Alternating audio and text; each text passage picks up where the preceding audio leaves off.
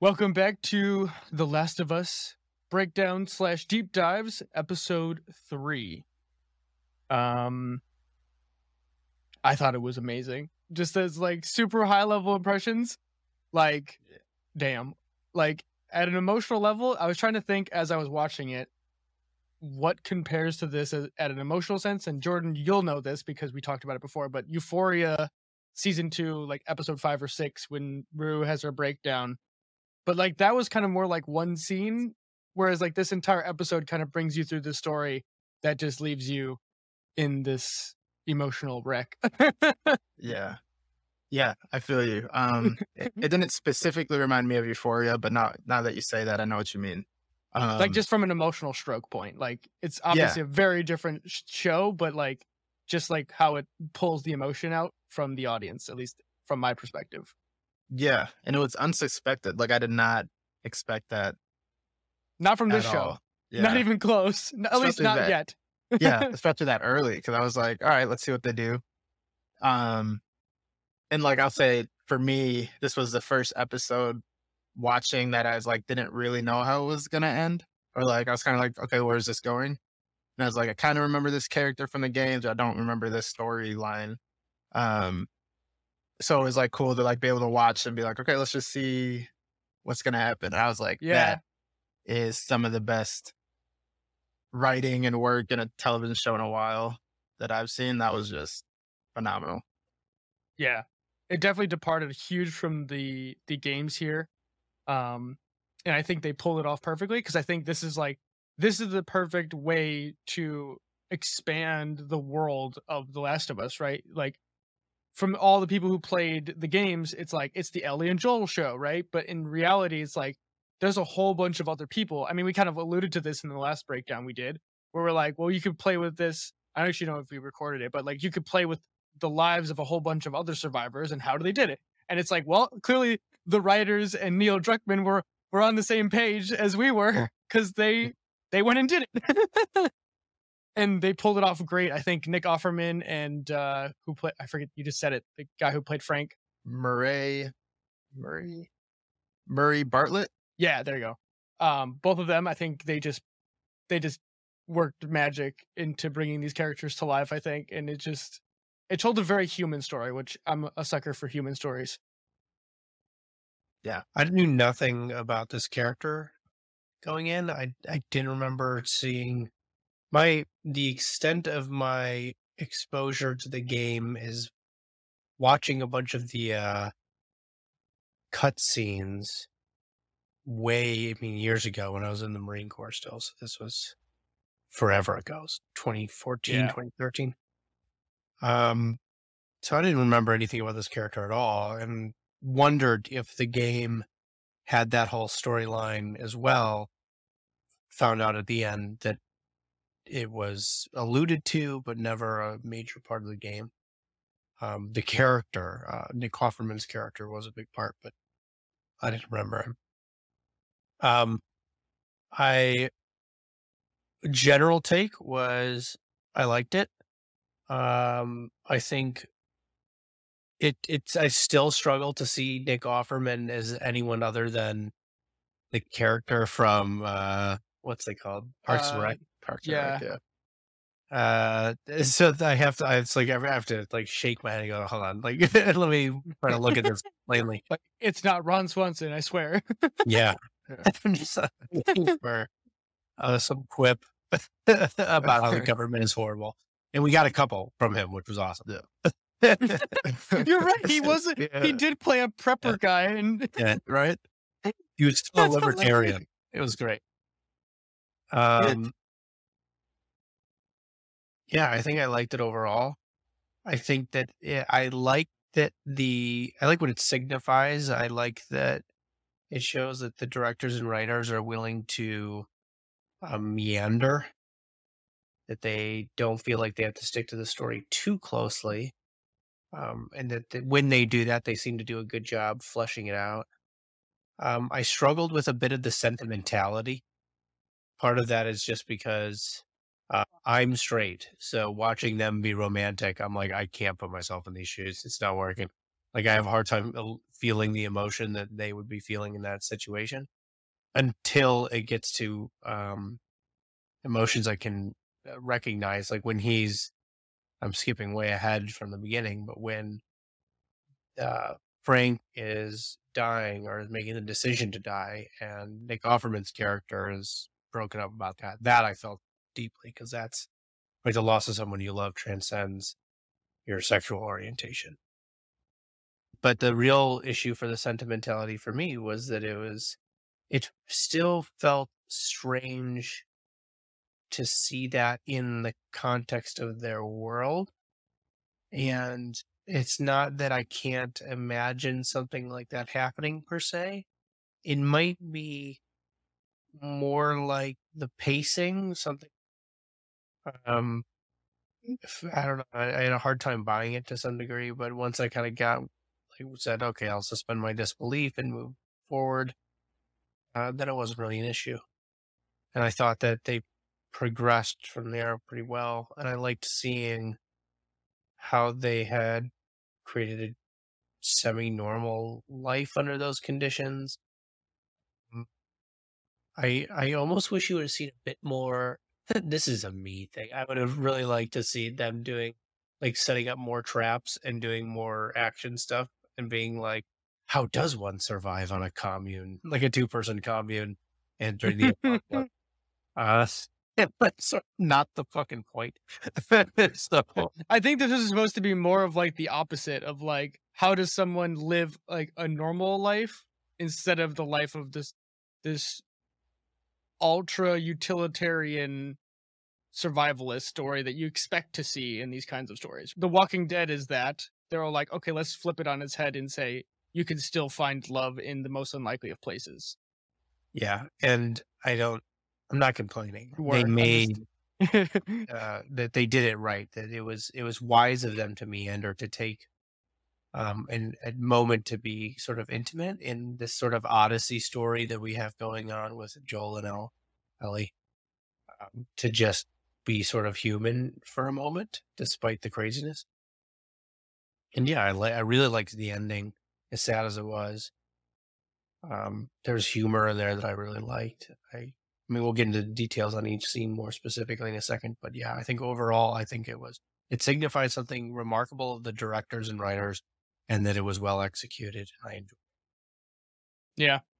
I think too the way they structured the episode was kind of unique. Like I don't think I've ever really seen an episode of a show anywhere really that's kind of done this where it kind of still starts out with Joel and Ellie picking up right where they left off for a little bit and they're just kind of walking on the road and then all of a sudden it like jumps it jumps back in time in the place of Bill. As basically everything is going to shit with the plague or the infection spreading, but then because he's this prepper type, he's kind of prepared in some sense. And it does like these time jumps. I think it's like the first one is only a couple years after the main outbreak, and then it's like 4 years later after that or something like that.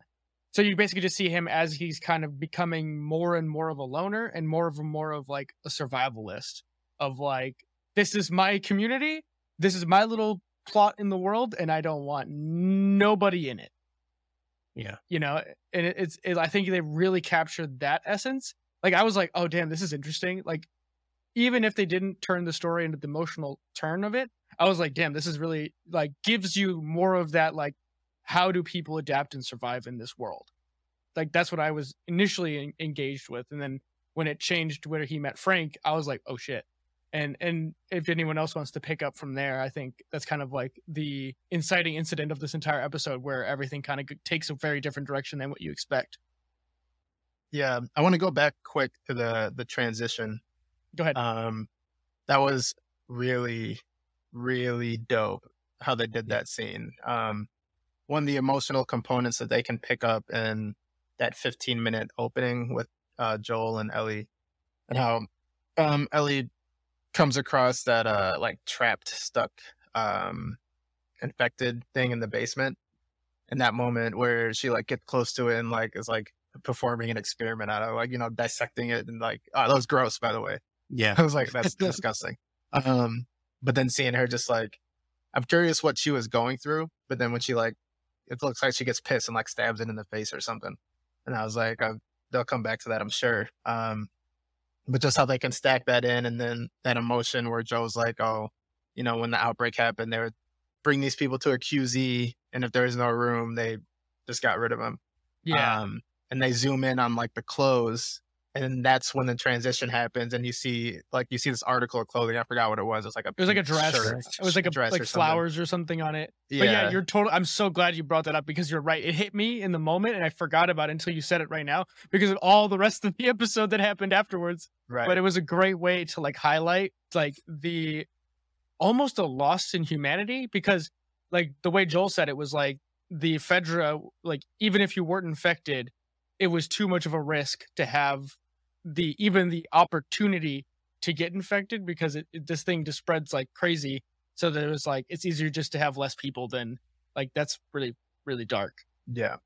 Yeah. And I mean, that was heavy because it was a baby's clothes. So when they do the transition, they have a child wearing. Yeah, it was like a child with a mother. I think. It was the mom's dress, but she was carrying the child. But she was carrying the, okay. Yeah.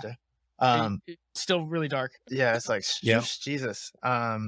So they nailed that. And then also just before that, Joel explaining where at least they think the infection spread. I thought that was really important, but they didn't hang there too long. Because eventually, you know, people look for plot holes, right? And you're like, well, how did everyone get it if it's by biting? Who was the first? So I was like, oh, that's really dope. They just threw that in there. And then I posted this video on Instagram that I saw. The ones that I think you liked it. So IGN, if people are interested, it's like, where did the infection start or something like that. Yeah. And Joel explains how it's like it spread through flour. And in the first episode, there's a lot of different instances where Joe and Ellie, but Sarah, his daughter, have a chance to eat flour, whether it be like pancake mix, but they're out of it. She can't make pancakes, or the neighbor's biscuits, and the neighbor's the one who's infected. Yeah, it was like oatmeal cookies or something like Yep. that. Sarah has a chance to eat it, but then chooses not to because she doesn't like raisins or something like that. Right. It was literally, ooh, chocolate chip, no raisins, and then like that's the decision that saves your life for like 10 minutes. So it's like, it's just a cool time. If that was intentional, which I assume it probably was. It feels really intentional enough, right? Like since when do you get these kind of little breadcrumb trails? Because bouncing back to episode 2, the infection in Indonesia, if you listen to I think it's the mycologist talking to the government official guy, the general or whoever he is, she asked where did it happen, and she said, oh, at a grain factory. And so the initial outbreak happened, or at least as far as I can tell, is some worker at this grain factory. And you'd think too that if you're storing a whole bunch of grain where you're making flour, you're going to have places that are hot, humid, and breeding ground for molds and funguses. So if this virulent strain of cordyceps, as it is explained in the show, it seems like the perfect breeding ground to jump to humans. But those small details, man, I mean, I feel like we keep talking about it every time, but I feel like I don't want to get lost on that because it's really important. You can show they care, right? And we keep saying that, but I mean, me and you harp on this all the time. Yeah, because it makes it feel real. And obviously this is not a real thing, you know what I mean? But it just makes it more plausible. And that the creators of it really gave a shit about what they're making. And that kind of translates to this episode as a whole because it felt so human. It was like a human story in this, just set in this world of like chaos, right? And that brings to when we meet Bill. He's kind of looked like that typical gung-ho gun guy that's like, oh, I'm just going to be prepared just in case. And it's like, all right, in today's world, it's like, you're kind of crazy, dude. Like, you're a little off. But in this world, it's like, oh, yeah. He's vindicated. He's like, I knew it. He's like, I knew the government was Nazis. Yeah, that was like my favorite fucking lie, was where they're arguing, and he's like, I don't live in your world where the government are all Nazis. The government are all Nazis. He's like, no. Now they are, but they weren't. Yeah, that is hilarious. I love that. He's like, 9/11 was not an inside job. Oh, it's so great. I mean, we can't help but bounce around in this episode because it's all like interconnected, but it's really good. Like it felt so almost like an exhalation. Like this entire episode was kind of like a pressure relief valve to kind of step out of Joel and Ellie's story, I think. Whereas like if you were just being honest and telling, like sticking to the plot, right? Like just like this is Last of Us, we're gonna just railroad right through this, like a story on wheels. They could have totally done that. This is all we're gonna tell with Joel and Ellie, but then they decide to really just take a detour and just say, okay, let's have fun and like explore all the characters that maybe we don't get to do inside of the game world. And I think it shows a level of what's the word? Like maybe just attention to detail to tell something bigger than what it is, right? Like it's like taking a risk too, right? Because there's a certain level of the game audience that are going to be like, what the hell's going on here? But also it's like, if you really do care about the show or just the brand of The Last of Us, this is what you want to see, right? Like you just love the world. So it's like, damn, this is great. This is like, you get more texture and more everything about it, right? Yeah. They're able to detach from Joel's perspective. In a video game, you're stuck to his. So like by the time you meet Bill in the game, the event with Frank already happened. Obviously they changed it, right? Changed some things. But like you wouldn't see it, wouldn't make sense to show that story in the game. Yeah. But they hint at it. Oh, he had a lover, he died. I think you read the letter. Again, we're jumping to the end of the episode, but I think the letter or something is available to the players, and like you have to choose to really read it. But for the most part, it's not something that is like you can pass it. If you don't really care, like if you're just, I just want to play through the story and that's it, then you're never going to get that. Right. And that's like the cool part, the liberty you have in this space, making TV. It's like, oh, well, they hinted at this. Let's go into it. Let's tell that story condensed, Yeah. And you're right about, you're both right. Wenzel about the fact that they didn't railroad it through, and that Jordan, that one of the things that gave them that freedom not to just drive that story was the fact that they're not attached to Joel's perspective like you are in the game. I think that you're right. It couldn't have worked in the game. It's it's kind of this intimate exploration of a world outside of Joel's that has direct effect on his. And that these are people that are living their lives the same as he is. He's not alone in the struggles of living in this world. Other people have their own version of this. They're all going to suffer in their own particular way. And you'll see how the loss of his friends right after the loss of his closest friend will influence his dedication to keeping this girl alive. Mm-hmm. I also think too, I just thought of this right now as you're explaining it, but I think it really fits to the, like, what does The Last of Us mean, right? Like, there's a line, and Jordan, you shared this on Instagram, I think today, but it's, Bill says to Frank, and he's like, I'm sorry, I'm getting old, or something like that. And then Frank goes, well, older means we're still here, or something like that. I think I've made a mistake. No, I think that's it. But I really felt that line. Like that line was like, oh my God. And like, I think that in some sense is like the sentiment of what The Last of Us represents. Like, it's not about the big government conspiracies. It's really not about the infection. But what it is about is like, how do we as humans keep that little tiny sliver of humanity that we can still connect to one another, instead of being like, well, this is my little plot of land. I'm going to protect it at all costs. I'm going to have the shower. I'm going to have the guns. I'm going to have all of this prepper stuff. But can I still let someone into my life that I care about deeply? And I mean, honestly, the creators of this show say, yes, you can still be human and when all things go to hell. Which is, I think, honestly, a very uncynical take of what most people kind of look at the world in right now. Like, if we're going to bring this into modern context, but I think people really are cynical. And this show challenges that cynicism. Yeah, without being a Pollyanna. Yeah, it's definitely not perfect. That's for sure. Well, meaning that life, at no point do they say life gets you down, but you can always make fucking lemonades out of it, right? It's never cliche. It's No. never this hyper optimistic trope. Mhm. They don't whitewash the fact that this is a pretty dark and bleak world that they're living in. But at the same time, they're willing to accept or explore the idea that you could have a meaningful and fulfilling life, even when things are as dark as they are in that show. And that's, I think thus far, I think they've done a good job trying to find that balance, trying to strike it a little bit, just to see where it is that you can find a good Yeah. thing.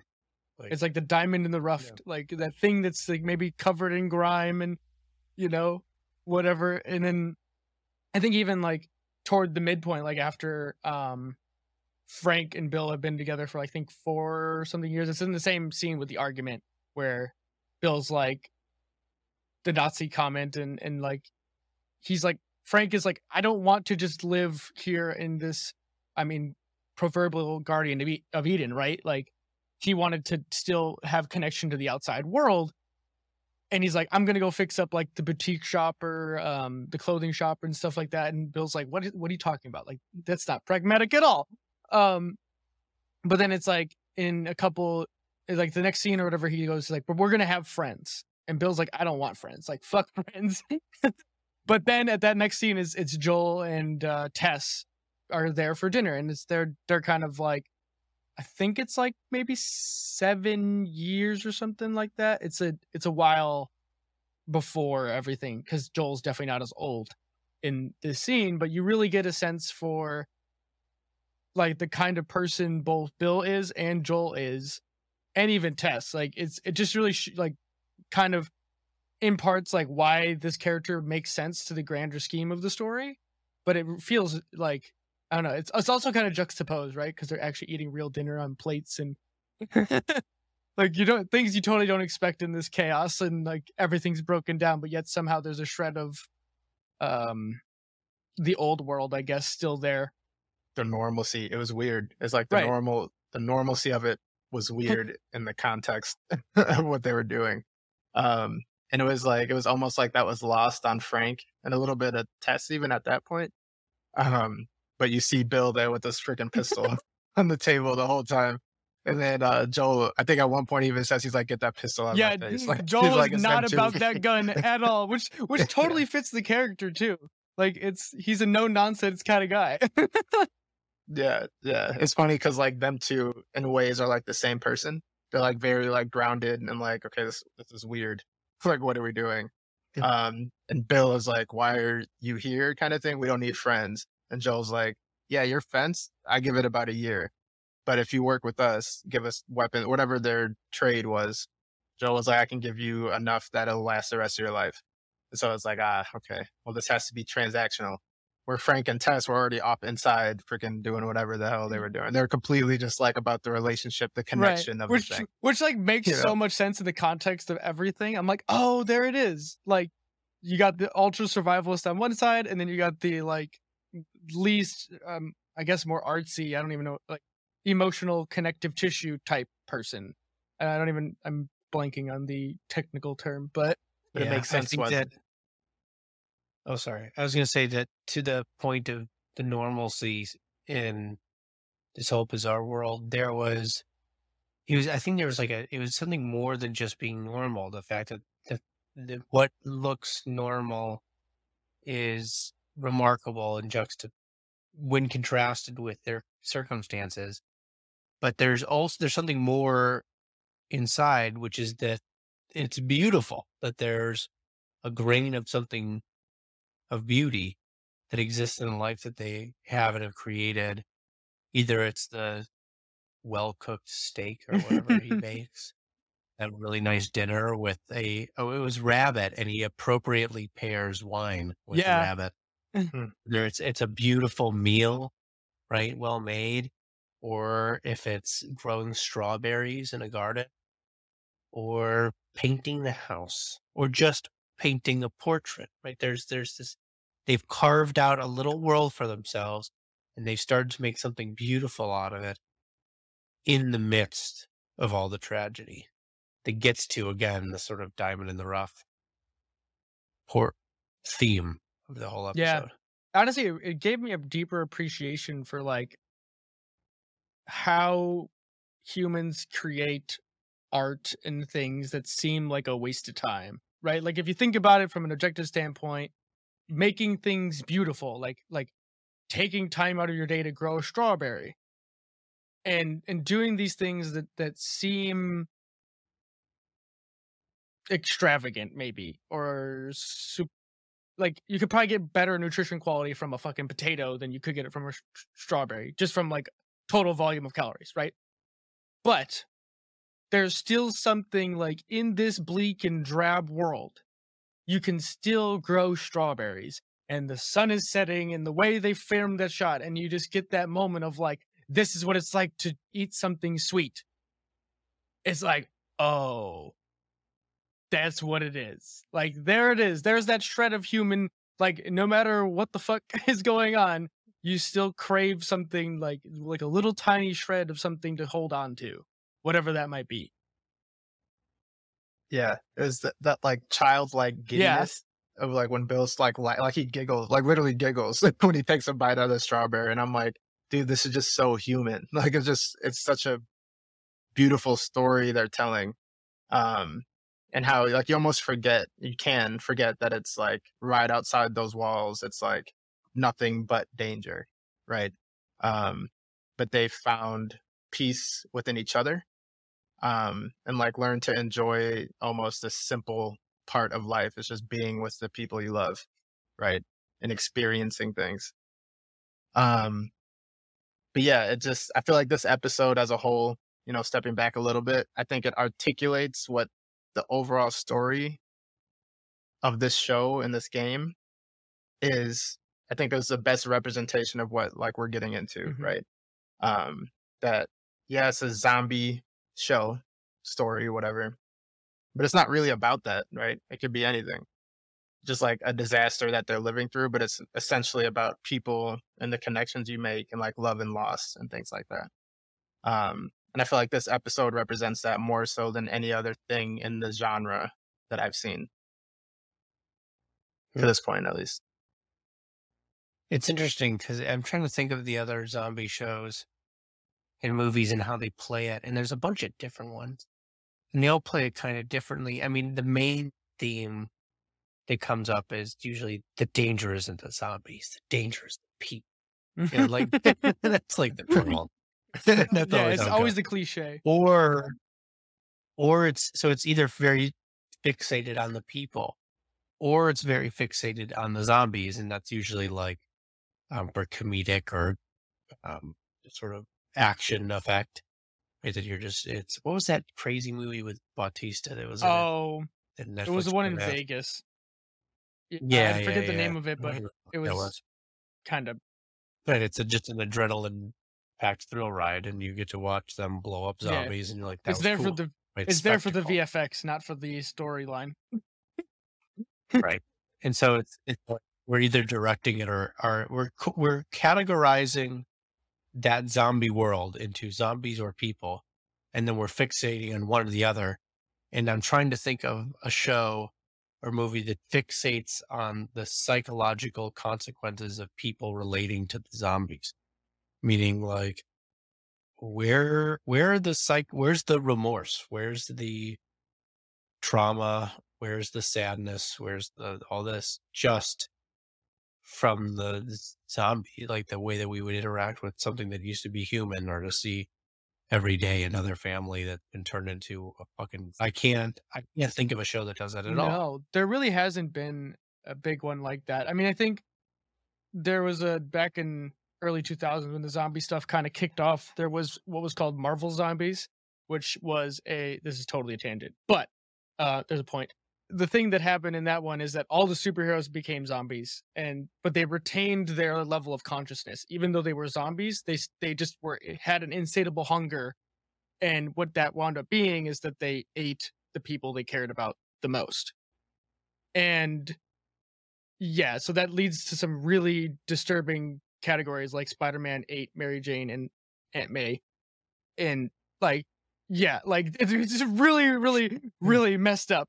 But also, like, part of what made the story interesting was that they had to live with this guilt of effectively murdering all the people they cared about most. And like, basically, the cardinal sin, the very people they swore to protect were the very people as soon as they became zombies, it was all over. And I don't, and that's always been part of the thing that I thought was really psychologically interesting about zombies is when you get infected, you have to make that hard decision as a person for the people you care about most. You have to do something about that person. Either you lock them away and hope you can find a cure, or you have to end them. Like, those are your two options. Like, like there's nothing you can do, and that's just psychologically damning in either direction. Yeah. Yeah.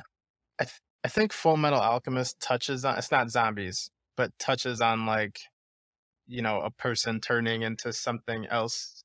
And kind of, I think towards the end of it, there's like the mindless hordes or whatever. And the protagonist in that, Edward Elric, it like has he touches on the conflict. He's like, I don't want to kill him. And then they're like, Right. oh, they don't exist anymore. And then, you know, the crazy scene that's kind of at the start of this show with, what's the Chimera, the Nina. Everyone who's seen that show knows that. I think that touches on it the most. It's different, but I think it's the sentiment that you're bringing up, Joe. Yeah, I think you're right about that. It's right. The homunculus, particularly Nina, in this way that there's a loss of sympathy.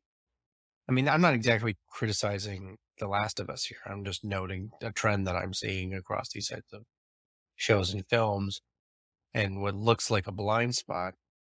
I don't see anyone that relates to zombies in a way that's humane, that looks something like a human way of interacting with this, where largely it's like spectacle. And I think some of them are a kind of violent, like revenge fantasy that fuels some of these movies, that people want the chance to take out all their anger on something, and that this is a morally justifiable human-like thing you could take it out on.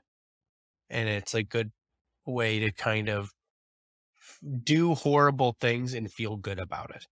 And people like the fantasy. So I imagine you wouldn't find many zombie shows that would humanize them, because it actually breaks what people go to these things for, which is something like catharsis. Yeah. I Am Legend does this a little bit. But in the book more so, because the book, it really highlights it's that the main character you follow is actually this legend in the zombie civilization. And he's this like mass murderer effectively. And it's like I Am Omega. Yeah, I forget I forget what they call him, but you don't find this out until like the very end. So spoilers, but but yeah, it's one of those really interesting like juxtapositions. It's like you think he's standing up against the zombie hordes, but instead this guy's the actual boogeyman to the zombies. Yeah, I didn't even think about that one. Huh. Yeah, good call on that one. Maybe Shaun of the Dead. Only like the last scene. I'm all. Oh man, that's amazing. So where are we now? So we just got through like the midpoint of the episode. Yeah, part of the reason I brought that up is because it's the same, that's spirit, that kind of sadistic spirit of like you get to take out some kind of something on a human-like thing, and be morally justified in doing so. I think looked to me like what motivated Ellie to cut up and run her little experiment on the trapped cordyceps. What we call these infected things? I don't know, zombies. I just call them infected. Infected. Because she's looking at him, and she's not really scared. She's more intrigued, and cuts him open and just kind of wants to see it. And if this was even, it didn't even have to be a human. If this was a squirrel, you'd be like, put that fucking kid away. like this is dark. And like this one's gonna be bad batch. Like in that moment, you kind of, I don't know if I think I got her, and then I could see what was going on. But I was like, I don't know if this is good. I worry that this whole world is a dehumanizing force. All I can say to that is I think you to be nailed that. continued. I don't want to spoil anything. Yeah, I think you nailed that though. Yeah, I think you're right. I mean, look at. I think she's supposed to be 14. And I mean, just given the state of this world, you can't help but look at. I mean, most people as either things or tools or things that need to be moved away, like obstacles, right? Because you look at Fedra just is an organizing function, but they're brutal in their own way. And then you have the infected who are, mindless or single-minded focus, right? All they want to do is consume or whatever you want to call it. And then you have either scavengers who are just trying to get the job done and everything is transactional just to survive. And then you have the Fireflies who believe the methods of Fedra are against their own ends, whatever that means. And they are willing to fight however they see fit to get their way of life. So it's like you have all these intercompeting groups or factions effectively that dehumanize everybody in their own way. I mean, it's crazy. It's almost in the title, right? Yeah. And it's like when the world is ending, what happens to the Last of Us, right? And it's like, this is what it is. Chaos. Yeah. But then you try to keep your humanity in it. Fuck, I wish we got to the ending because I want to talk about it so bad, but we'll get there when we get there. The ending of the whole ending thing, of not the this whole episode, whole but, series. it's so good. I feel like they're building toward it, sorry, but yeah, keep the anticipation. Oh yeah. But I love. So I guess if we go back to the episode, what I don't remember exactly where we were. We were like just after but, their argument scene and Joel and Ellie's, or not Joel and Ellie, Joel and Tess's little lunch dinner thing that they did there. Right. And Joel like gives a little warning. He's like, people are gonna come. Oh right, thing, he like, did eventually. say that. Yeah. And this was the literally only thing in the episode that I was like, what is going on? Because when people do eventually come and start attacking, right? And the scene is dope. I mean, it's like intense. Frank wakes up and he's like calling for Bill and it's kind of chaotic. But then when he finally goes outside and finds Bill's in the middle. Anyone who has any type of combat knowledge, even the tiniest bit, he's standing in the middle of the street with like a sniper rifle, just like.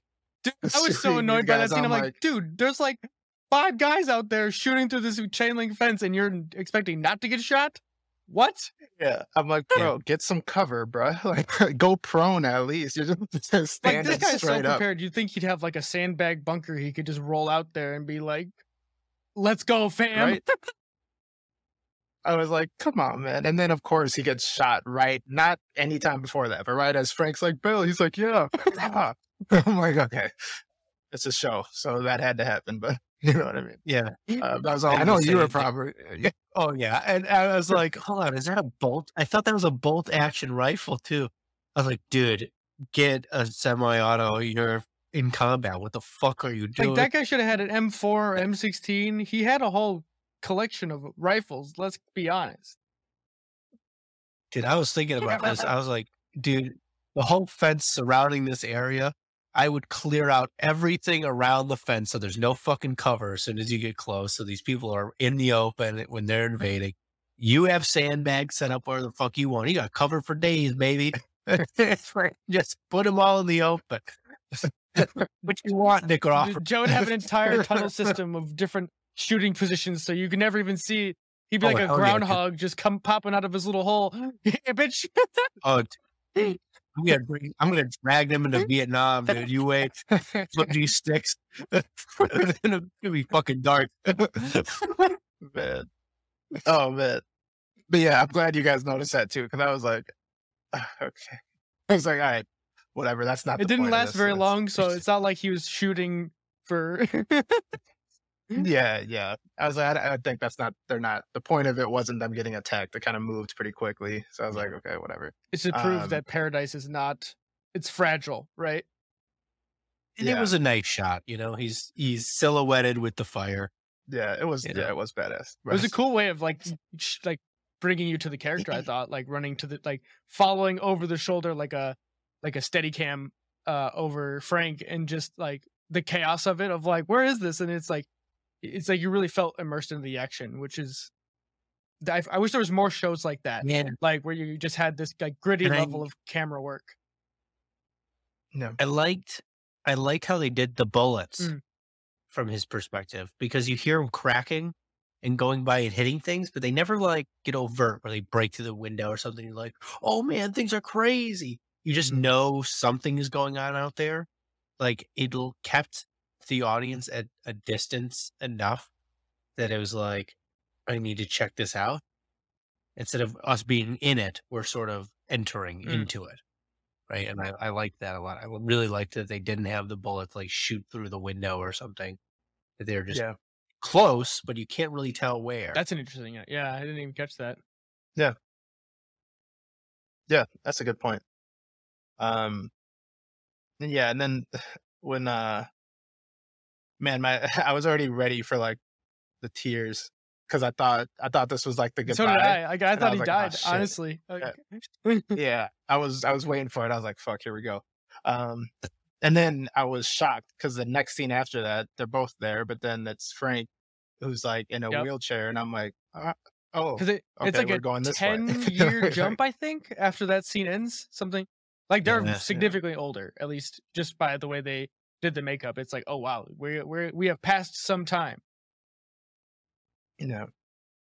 But and this is when the emotions set in for real. I'm sure for everyone who watched. And they play this song that's used a lot, and it's funny because I think they might have used it in The Whale. I might be wrong, but something recently I saw. It's called "The Nature of Daylight." It's like a beautiful song, but in that montage of them when they're older. It's funny. Just a couple weeks ago, I was telling Alex, I was like, "This song is always used, and it's such a beautiful song, but like find another song."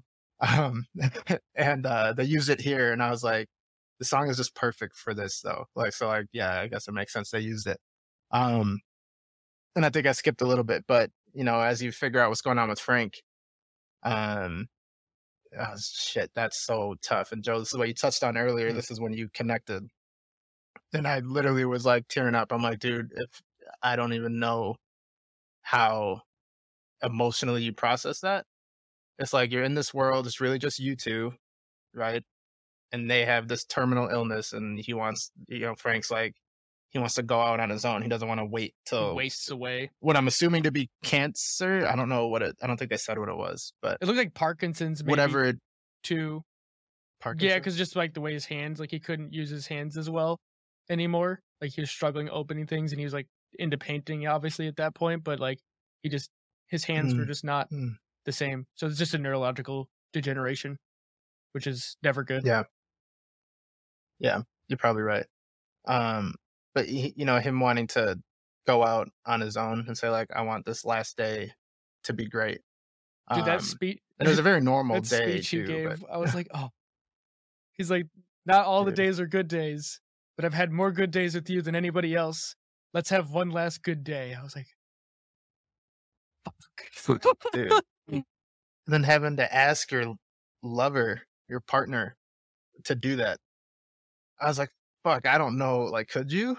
I don't know. I was just like, that moral question. I don't know if I That's can like, do it. I'm gonna be honest, and that's totally selfish to say you couldn't do it. But right?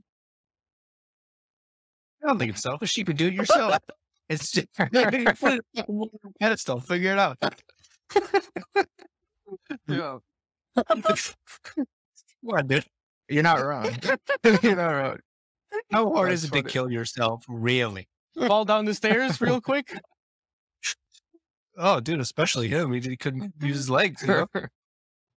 Oh my god. Ragdoll the whole way.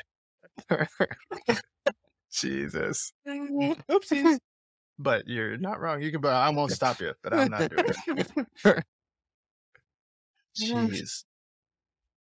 But But yeah, yeah, it was that scene though. I thought Nick Offerman's acting was spectacular. Yeah. Whereas he was coming to grips with this thing and what was going on, and I was like, oh Jesus, like that'd be hard. That'd be just so hard to know. Like, oh God, yeah, it's over.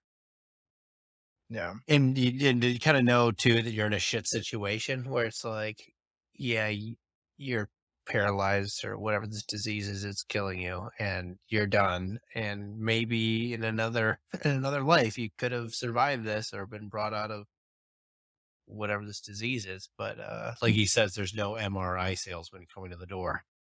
Like fuck, like that's hard. That'd be an infuriating position to be in, to have a disease that you could have gotten cured for, and then you could remember a time where this wouldn't have killed you. But here you are, and we fucked it all up. And now you just get to die. That's like, oh no. Yeah. yeah. I think he did say that there was no cure before. Oh, yes. Okay. Which- So I'm wrong about that. But no, I mean that brings up an interesting point. Because it's still like, one, if that was the case, then it's like, damn, this didn't happen. But then even almost scarier is like, all of this is happening. I almost forgot that I have something that's killing me on the inside, regardless of what's going on outside of all this. Right. Um, And I think they were right to, in some sense, do it the way that they did it, because it hammers home the fact that just because the world has ended doesn't mean the world has ended. Like things still, you can still get cancer. Just because there are no fucking hospitals anymore doesn't mean you can't get sick. That the normal, mundane things, the boring things that'll kill you, those are still all there. Right. Just have a good I mean, time in shit, their you life. probably could trip and break your leg or something and die of an infection in this world easier than, like, the things that were once that are like, yeah, that's no big deal, are now a big deal again in this world where medicine is probably few and far between. We're at the dinner scene, which is Yeah. really at the very end of this episode, or close to the very end of the episode. Yeah. And both of their acting here really blew me away. I was really, especially because I don't know much about Murray Bartlett. I think he was in the first season of White Lotus, maybe. I'm probably wrong. He probably just looks like the guy I'm thinking of, so we can check that or something. But at least for Nick Offerman, I've seen him in a few other things. I was like, oh my God, dude. I never thought he was a bad actor, but I was like, and the short amount of time that they had to create that emotion with the audience. It's not like we've known them for episodes, right? We just met Yeah, I them. mean, you're effectively introducing 40 a minutes brand ago. new character to an audience at the third episode. Yeah, and it's a closed storyline. Their storyline starts and ends. And to create, which is like almost everyone that watched it, saw so many posts yesterday about how like impactful and emotional that was, and I was like, they did something special there. Yeah. Yeah. Yeah, I think they did. And I thought the makeup, like the 3 cheers to the makeup artist, because I was like, they really do look old. Like, damn. You guys see it at the end when they do the interviews with the cast and crew? They had one with Nick Offerman, and he was completely Yeah, shaven. it was so weird. I was not expecting that. Yeah, I was I like, was like- where's the mustache? Yeah, I was like, who the fuck is that guy? It was not the same guy. It was not what I was expected at crazy. all. And then That's I think hilarious. too, the way they ended this episode was insane. Because I don't know if you didn't start crying in the previous scene, but then Frank is like, "You put it in there too, didn't you?" And he's like, "Yep, enough to kill a horse." And it's like, I'm like, God damn it, Bill. And I like almost knew it. I was like, there was 2 options that were going in my brain. It's either he's not going to do it, or 2, he's going out with him. Obviously chose option number 2. And I was like, God damn, that's rough. And then it's like they immediately jump to Joel and Ellie. And I thought this is like the perfect way to, like, instead of doing the boring travel sequence where you just have Ellie and Joel doing mundane things, traveling to this place to find Bill, you tell a more emotional or impactful story, however you want to describe it. And then you get Joel and Ellie there to pick up where things left off. And I'm like, damn, this is so interesting. Because like everything has a layer of dust over it. They're getting in there. It's like the candles. I think the first thing you notice is the candles are all melted down when they walk into the house. And I'm like, oh, okay. So time, like some time has passed. It's not so much time that like things have degraded, but probably like a couple weeks maybe. Yeah, they show the first thing they see is, well, he has to like flew in and open the place. He sees the wilted flowers outside the house, Yeah. and then it's like, no one's been watering the flower. It hasn't rained, Yeah. but all right. And but then, yeah, then they go and they do all the rest of that stuff, and you get the sense that this nothing is where it should be. Is how It's a should be. ghost town effectively.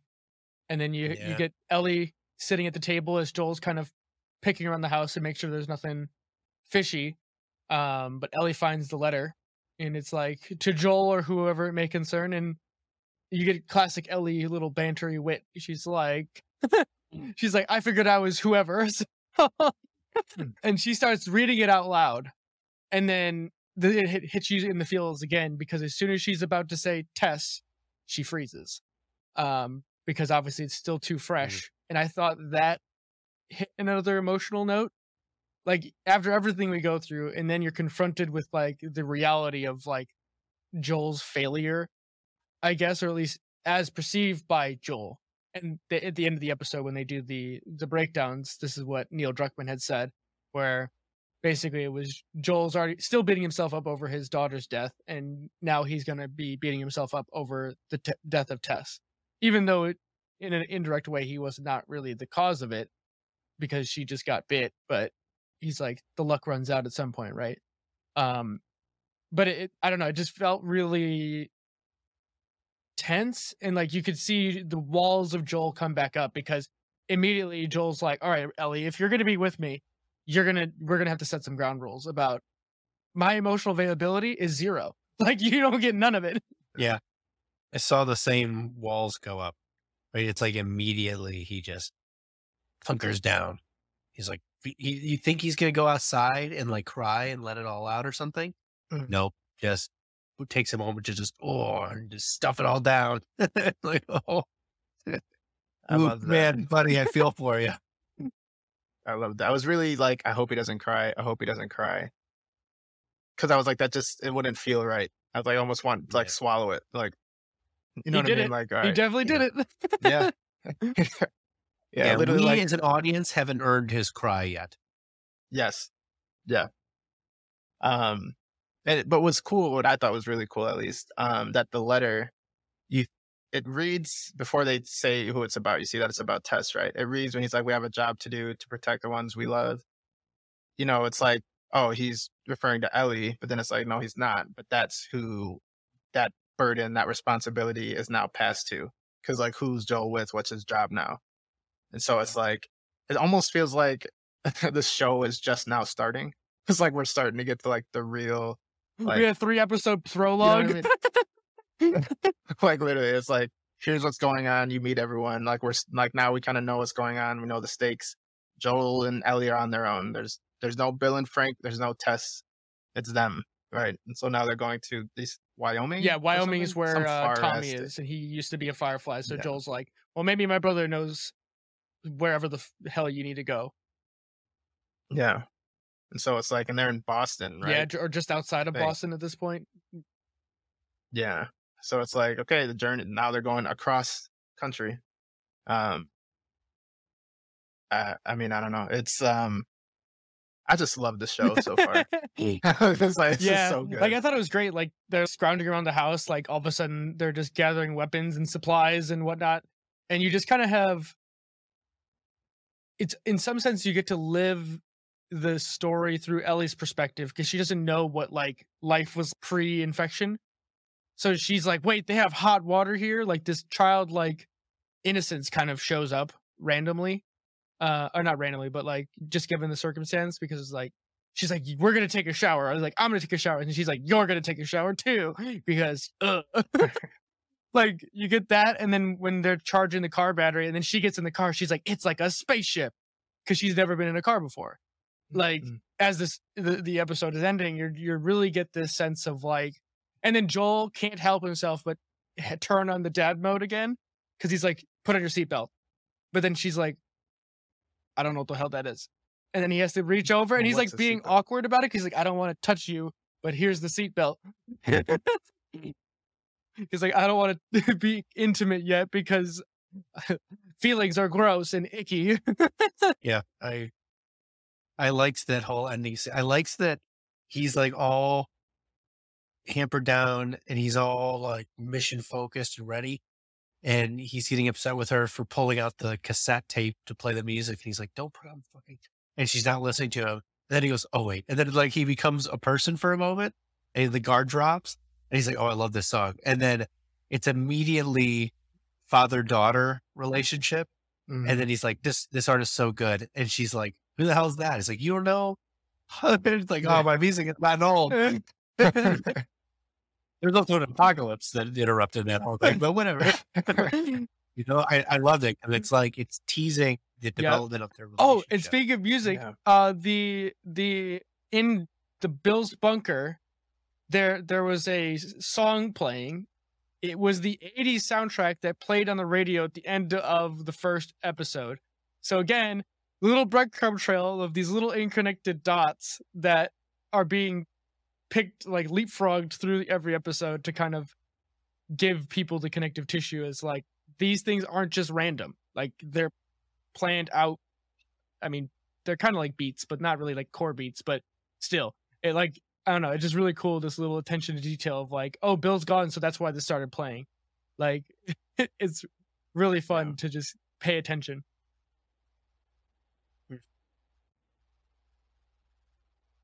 Yeah.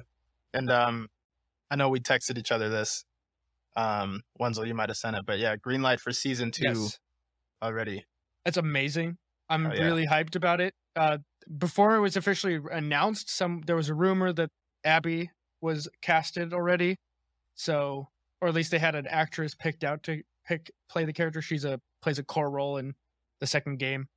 Then also to reiterate, I've officially started streaming the season of the game, the PS5 remaster of the game, on the YouTube channel as well. It's really interesting, like playing the game and watching the show in tandem almost, because I've streamed for like almost 3 hours now, which coincides like within the first 2 episodes of the show. I tried to do that on purpose for people who want to experience both in parallel. God damn, is it like like the core beats of it are so close, like from a dialogue standpoint.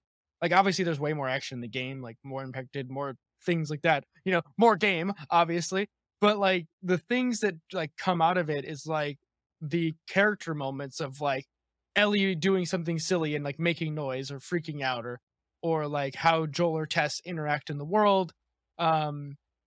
It's really interesting to see. I think so far, at least in the game, the biggest difference is the way Tess sacrifices herself. It's not the infected that kill her; it's Fedra. And I thought the show actually did that better than the game, because it feels way more emotionally impactful.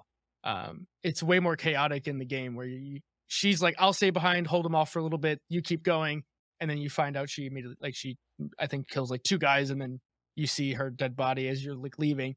So it's like that kind of stuff that they're able to ratchet up the emotional response, because they still have to give the player control over the story beats rather than doing it all via cutscene. Where in a show, obviously everything's a cutscene.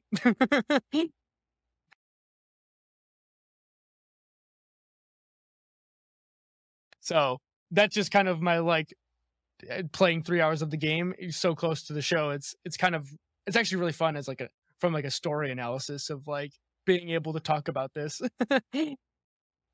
So I think that about covers it. I do have to give props to Craig Mazin, who's the writer on this episode as well. This dude, he gets this content, man. He knows what he wants to tell, or at least what he can do to like play with the story. And he's the guy that wrote Chernobyl, right? Yep. Yeah. Craig is. He's really good. Yeah. He's just really good. Yeah, it's really special to see this kind of stuff, honestly. As another side note, a little bit of a tangent, but I still keep in touch with the Halo community a little bit on YouTube, and a lot of the Halo fans are a little bit salty about how well. Jealous. Yeah, like they're like, man, this is what Halo could have been if we had people that cared. See, that's all you need. And I'm saying this now because as a person who grew up with Halo and would love to see Halo done right, please do it right. Say on the Halo front, Halo's on Paramount Plus, right? Yeah. So they just merged with Showtime. They're gonna do a whole rebrand. So potentially that could bode well for Halo because Showtime typically does a good job with their shows. I also heard the person who So was like we'll in see. charge of the Halo show that at Microsoft, she has moved into a different role, being not as connected to the Halo brand at Microsoft. I was so hoping you're gonna say she moved into a different role, unemployed. I mean, there has been a lot of people laid off at Microsoft, so there's hope.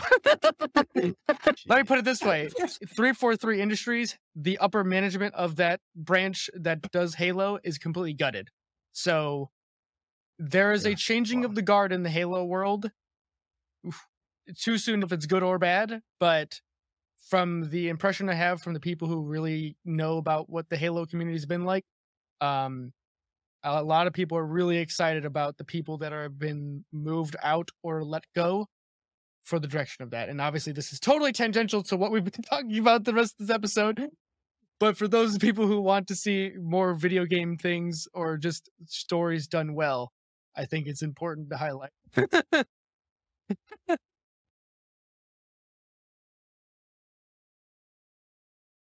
The people at the top who are the visionaries, you know, the people who are supposed to keep the vision sacred and protect it and shepherd it to being something good. I think it shows, right? Like if you watch all of the, and kind of bringing this back to Last of Us, but if you watch all the post-credit stuff with like how they bring the story to life, Neil Druckmann is front and center. He has at least a couple things to say for every episode. And I think that really shows to the attention of care and detail going on behind the scenes. It's not just this guy who's the president or CEO of the company, like, yeah, I'm going to trust my people to do this right. Like, this is a guy who wants to see this done well because he gives a shit about how well it's done. So I think that'll do it before I I'll get off my soapbox. I sound like a shill for creatives at this point. We could use a few more shells for creatives, especially if they have money and they're actually going to fund something that isn't just an old IP renewed in a terrible way. Facts. Definitely. And that's what, I mean, that's really a large part why we're doing this kind of stuff, because the only way we make a difference is by highlighting things that are either working or not working. And you just say it honestly so that people can take the feedback to heart and adjust. Well, on to episode 4, or stay tuned for the next episode I stream the game.